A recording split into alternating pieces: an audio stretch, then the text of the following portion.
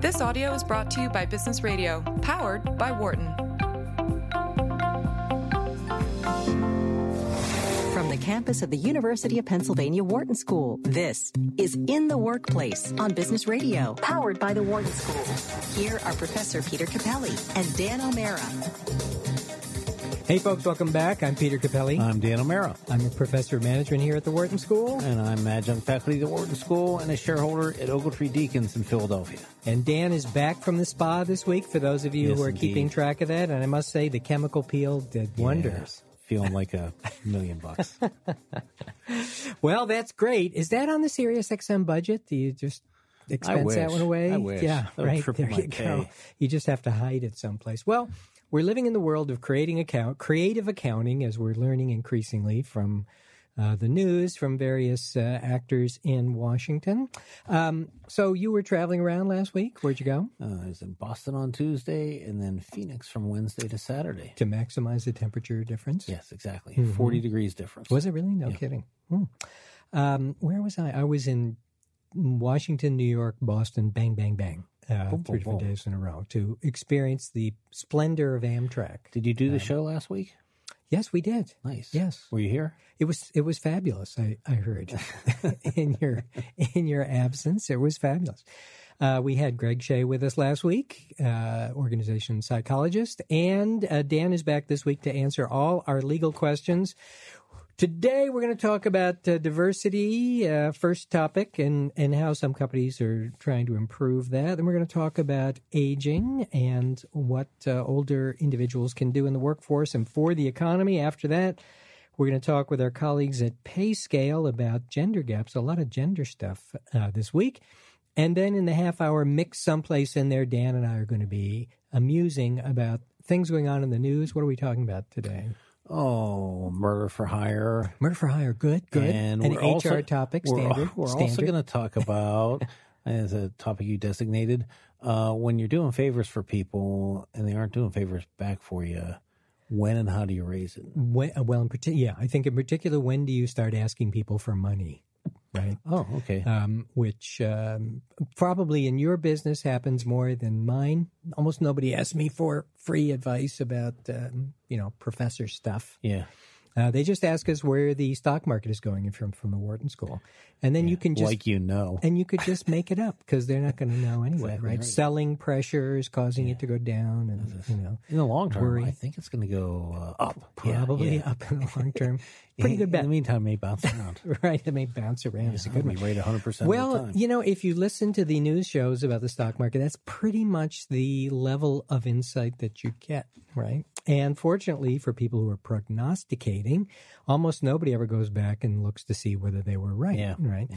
And you probably know this. Remember Gene Dixon, the famous forecaster, famous predictor, futurist predictor, clairvoyant, depending on who you think. She predicted thousands of things accurately, but tens of thousands inaccurately. I think actually very few accurately. The big one was sort of that President Kennedy was going to be assassinated. Right? But the thing about being in that business is that you're way better off being right on something spectacular. You could be wrong the rest of the time and nobody notices, right? And that is why, among other things, if you're looking at predictions, if you look, for example, at economic forecasts, the average of the forecasts is way more accurate, right? Oh, really? Because so many individual forecasters are going to be outliers because they're just hoping they're right. And nobody remembers if you're wrong, so you might as well pick something really extreme. And if something bad happens, like a financial meltdown that nobody anticipated, and you happen to be right, they think you're a genius. You can see he called the 2008 meltdown, right? Now, he could have called a million other things wrong, but nobody notices that, right? So he predicted 8 out of the last 1 meltdowns. That's exactly right. Exactly right. So let's get down to business. Today we're going to talk about diversity first, diversity and inclusion, and what you might do about it. And we're going to be talking with the folks at Pangea Money Transfer, a company in Chicago. And with us is Nishu Thukral, and he is going to tell us what they've been doing. So Nishu, welcome. Thank you very much. Thanks for having me. So let me ask you first a little about what Pangea Money Transfer does, because this is a part of the financial world that not everybody's probably really familiar with. How does it work? What do you guys do? Absolutely. So we're a mobile platform helping our customers here in the U.S. Remit money to their friends and family back home to other countries. Okay. So, we're in the money transfer space and helping, improve the experience of what is generally a very difficult process of moving money internationally. Okay, so if I wanted to get money to my relatives in Italy, let's say, otherwise I could write them a check, I suppose, but that's pretty complicated. They got to cash it, exchange rate, all that kind of stuff. So you guys do that in a different way. How's it work? Just briefly. Absolutely. So, traditionally, people would go to a Western Union or a MoneyGram, stand in line, fill out some paperwork, take time out of their work week to go do that, and pay extremely high fees, and then hope the money gets there in time. Mm-hmm. And so, these are great companies, but it definitely works. And you've forgotten there's another way too. You get some scary guy with a bag to go and drop it off at their door. Yeah, that's right. There's always someone knows someone who's going someplace, and there's definitely that part of the equation. Yeah. And what we've done is develop a mobile app where we're in a highly regulated industry, and we allow our customers to download our app, input their information, the receiver's information, enter in sort of what country they want to move money to, and then have all the checks and everything else that goes into moving money cross-border done completely behind the scenes. Okay. And money moves instantly. Okay. And, nice. in a very safe and in an easy way. Okay. And also, during that process helps them save a ton of money compared to alternatives. Very good. And Dan, by the way, if you're wondering what to get me for Christmas, moving money some my direction would be a thoughtful gift. Always good. Always good. All right, let's get down to business here. So you folks have customers, obviously, all over the world, and particularly immigrants or foreign nationals who are living here in the U.S., and I understand that your workforce kind of mirrors that. Is that true? Yeah, absolutely. We're we're an impact company, here based in Chicago, and we are we're a for-profit organization, but doing what we do, we're taking a lot of cost and inefficiency out of the system and really passing on the savings to our customers. Our customers are here in the U.S. They happen to send money to their friends and family, and really, these are remittances versus, say, someone renting a home in Tuscany. So our use case really is people sending, the big countries that we serve are, in Latin America, in Asia. So people, are here in the U.S. Working hard and sending money back home to mom, help ends meet. And so I think the kind of business that we're in, we tend to attract people that understand the problem deeply, and so it just so happens that a lot of our employees are customers of ours as well, which is exactly the way you want it. So that the product you're building is actually being used by the folks building it. Just leads to a better solution. So one of the things people often talk about when we get to the issue of diversity and inclusion is what's the business case for this? Is this just politics? What is the business case for you guys to worrying about this? It's just a matter of that just being a core value of ours, that we as a company and our belief as a society are better and richer because of different experiences that individuals might bring to any discussion that we have. And I think it's a lot of people can say that diversity is important to them, but I think it's sort of how you keep it ingrained in your hiring practices, or how you celebrate various things sort of in an office environment to make people who have various different backgrounds, and that would be religious preferences, everyone feels included through that framework that you set up. And I think that's why some companies end up having a better, diverse population than others, because it's just part of who they are. Okay, so you decide you want to do this, and give us some tips on the things that you folks have done. Let's start with recruiting. What do you do differently? And maybe Dan and I will talk about the legal issues here, which are pretty extensive as to what you can't do. Right. But what do you guys do in the recruiting side in order to try to get a more diverse workforce? Yeah, absolutely. So I think how we if you start with just the job descriptions that we have and the kind of vacation policies that we have, we're not, we allow our employees to take many floating holidays, so we're not just celebrating Christmas and Easter. Right, so if you want to celebrate Eid, it's a big day. Today is the start of Ramadan, the holy festival for Muslims. Right, we'll celebrate that. So when you say you celebrate that, what do you actually do?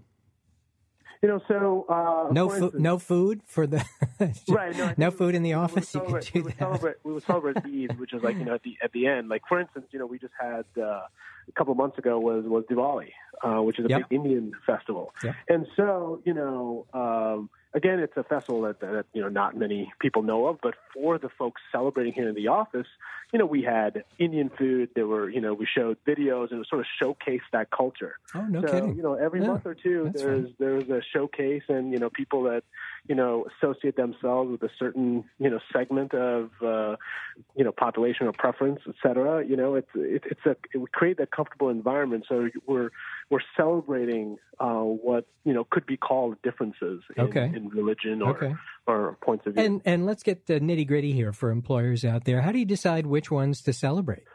Oh, I mean, it's completely open. We create it's not that it's company mandated, right? So it's sort of whatever people want to celebrate. Our HR does a good job of listening. And if someone wants to celebrate something that is important to them, we just make sure that we apply the resources and ensure that it's celebrated. But we really leave it up to the people. So, and I think it's creating that type of environment, and and it's about investment, right? That's the way I look at it. You can say you're diverse, but if some folks want to pray a couple of times a day, then it's important for you to have a prayer room.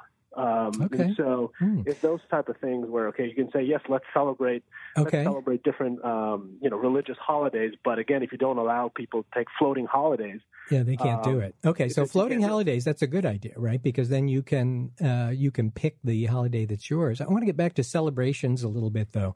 And let me tell you what today is. And Dan, see if you can guess. Sure. Today is National what Day?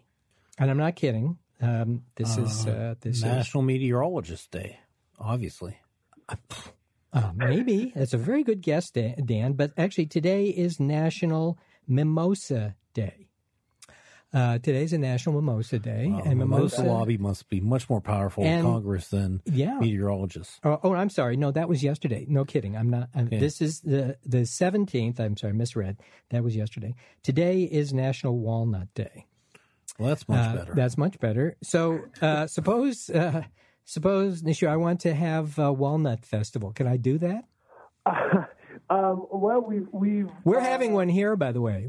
Today it's Walnut Day here, and we have a whole walnut themed thing going on in the studio. Listen. For me, it's at the end of the day, it's a celebration. If someone wants it actually was. I think I heard this on NPR about there was like a chocolate chip cookie day that just happened as well. Yeah. And sure, if people want to celebrate chocolate chip cookie day, we'll make sure that you bring it up, and we'll get some chocolate chip cookies that day. And at the end of the day, it's a celebration, right? I mean, but so far, this has not been. People haven't abused this. Is really the point, right? Yeah, but now listen. You said National Mimosa Day, so someone says, "Okay, mimosas are really, really important to me and to my culture." To my culture, right? So I mean, there have to be some bounds to this. National Frat Boy Day and Budweiser is very important to us. Okay, it's possible. So framework is always helpful. Yeah, let's go back to parental leave. So tell us what you guys do in parental leave, because this one's pretty straightforward, right? It makes it easier for working women to stay with you. What do you guys do for parental leave? We're in. So we're a 4-year-old company, and what we've done is try to be, and we're under 50 employees, and so of course there are guidelines around that. For us, it's we give 12 weeks to parents for who would like to take parental leave. Okay, and is that paid or unpaid? Paid. No kidding. And same for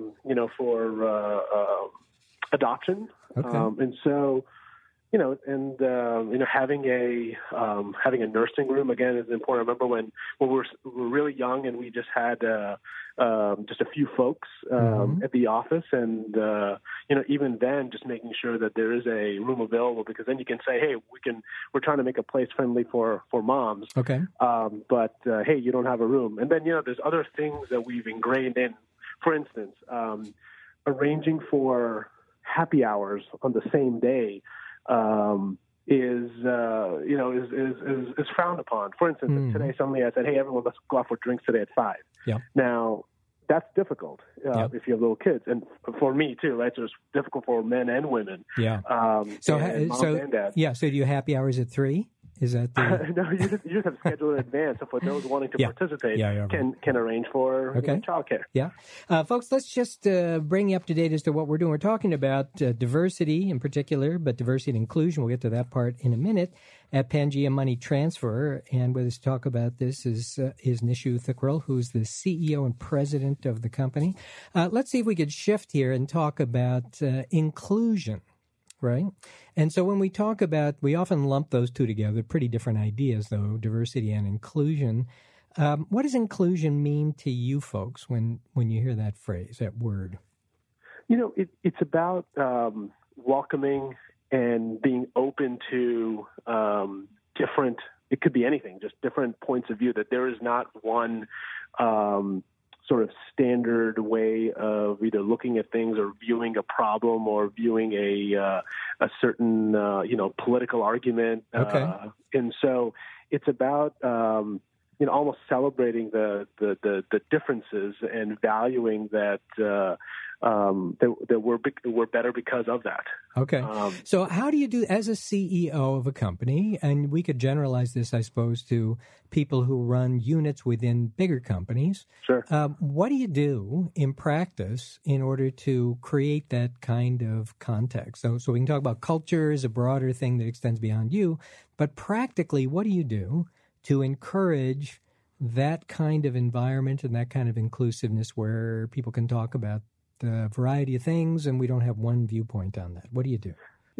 So a couple of things, that we've done. Like, for instance, politics is a hot topic, right? And and with the way our over the last couple of years, where people have hunkered down on one or the other sort of definitions of how they define their political views. And here at Pangea, I mean, we stick to our values. Okay. But I personally I stay away from the definitions of all Democrats are one way or all Republicans are the other.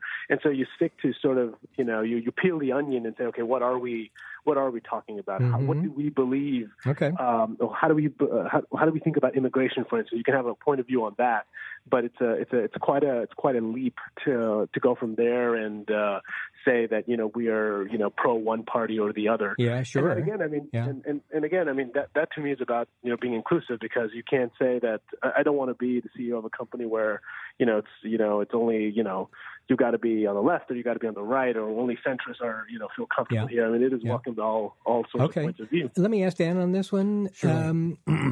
Your advice on just the whole topic of politics in the workplace. beyond. I'm going to guess what it is.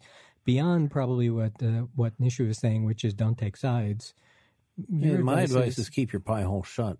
Yeah, I do. Yeah, not when I'm on the air. But that's a problem. It works. You get an office next radio, to me. It's a problem. Worked next to me for 30 years and not know my politics, so I just have no desire to discuss it. So if you were in his position, you would say we really don't want an environment where people even talk about this stuff. That's my preference because I've seen it create friction and cause differences among coworkers where they don't need to exist because it's not like you're advancing any ball other than to make blowhards feel better. Right. But that's just my extreme opinion. Yeah, and I think the way you would model that is that you would not talk about it and you would not engage in conversations where other people are talking about these about those topics, right? Yep. Certainly seems like a safe thing to do. Nishu, in terms of running meetings, one of the things that we kind of tell people, if you're running an organization, you're running a meeting, you want to be inclusive, is that you're the person running the meeting, you should be quiet. Is that your view on this? How do you recommend to people that they run meetings if you're trying to become inclusive? I think and I mention this often that through career you go through elementary, middle, high school, you go to college, and you start working, and you're taught so much about how to communicate and how to talk and how to deliver coherent sentences and how to be articulate, and there's tons of books on that. There's really not much out there, at least that I've come across, or experiences where people are taught how to listen. Yeah. So I think number one is just valuing that, where you have to understand sort of what is happening around you before you respond versus reacting. Yep. And second, knowing your influence, right? Which is knowing that, something that I say, that I understand that, I can talk about having a flat, open environment here at the company as relates to hierarchy, but I know that I suck up a lot of oxygen. Sure. And so you've got to let others, let all the facts be known, and then, let the discussion happen without you running each one. So that's sort of the guidepost that I try to work with. That sounds good.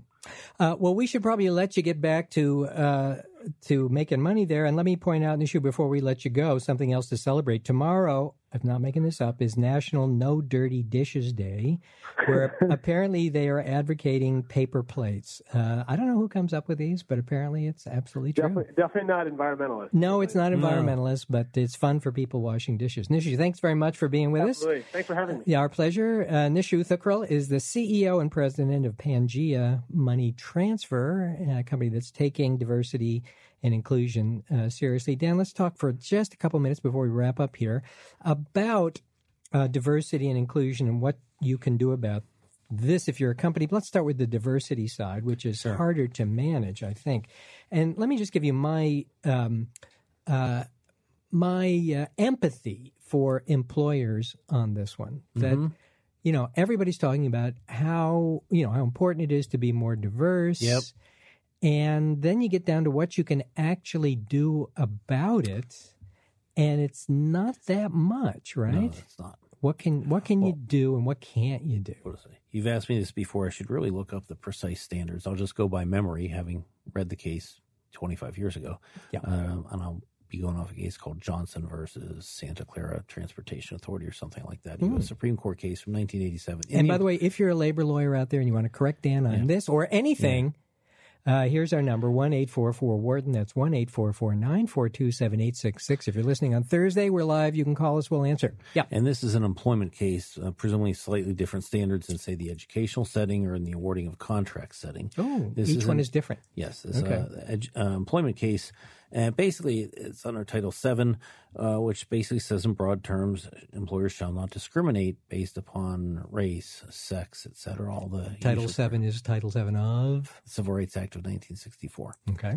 It says shall not discriminate. Mm-hmm. So if you discriminate in favor of traditionally disadvantaged groups, what's that called? It's called illegal discrimination. In favor of. In favor of. You can have discrimination, sometimes called reverse discrimination, but we won't say reverse. It's illegal discrimination unless you meet certain rather elevated standards. The elevated standards include that you have a written affirmative action plan. It has to be in writing. Okay. It can't call for anyone's discharge. Okay. But can you have an affirmative action plan unless somebody makes you do it? Can I just write up an affirmative action plan? Yes. I can. Yes. Okay. But it has to be designed to correct either racial discrimination or imbalances in that workplace. Okay. Not in society as a whole, in that workplace. So you have to basically say, we got a problem here, and I'm going to put in an affirmative action plan. Does anybody have to approve this? Or I can just do it? No kidding. I can just do it. In the end, if you're challenged, it might have to be a court approving it. It has to be reasonably tailored to address the racial imbalances. Okay. So you got to have a plan. Yeah. And I'll give you an example of improper race discrimination. There was I think it's Piscataway, is that New Jersey? Yes. School district that had to do layoffs. And it was going by seniority. And it came down, the last person we laid off had been hired on a certain date, but there's 2 teachers hired on that date. So they let race be the tiebreaker. They laid off the white male. They retained the non-white male as a diversity thing. And that was found to be illegal. Yeah.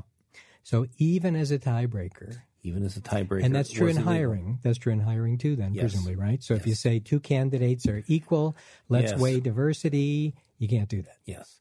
Yeah. And some would say, well, but the diverse candidate can reach out to a different market segment if they're in sales or something like that. Let me guess, can't do that either. Can't do that because it's based on customer discrimination. Customer discrimination or stereotype notions as to who can reach out to whom. I'm getting that junior lawyer, labor lawyer yes, merit you badge. are. You are. I'm working my way up toward Weblos, I think. Yeah, but at a minimum, we ought to get a real expert on, but at a minimum, so some people falsely think that employers are somehow required to have racial or gender preferences. No, the truth is they're prohibited from doing so except in certain circumstances.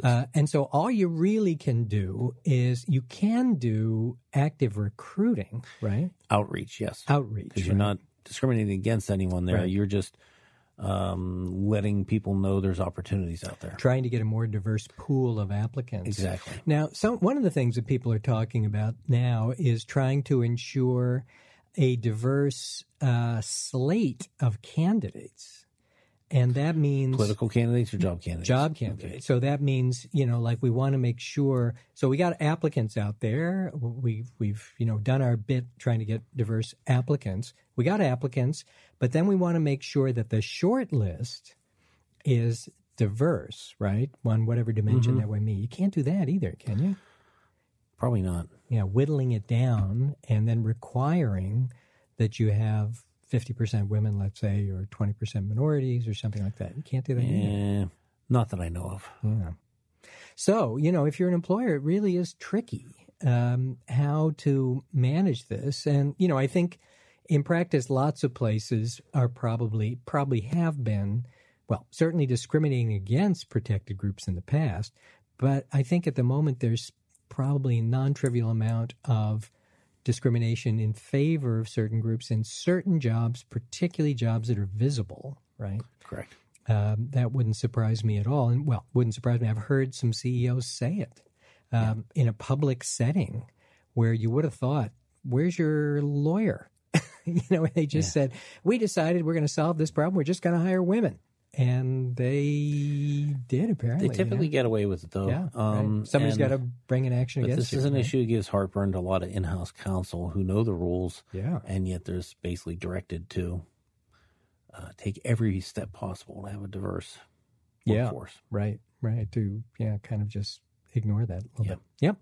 Well, we have something we can't ignore, and that's a break. So we're going to take a break now. We're going to come back in just a couple minutes, and we're going to talk about another protected group, and these are folks who are older, the aging population in the U.S., what that means for all of us, what it means for the economy, and what it means in particular for the workplace. We're going to talk about that as soon as we come back. Hang in there. We'll see you in just a minute. For more guest interviews, check out our Wharton Business Radio Highlights podcast on iTunes and Google Play.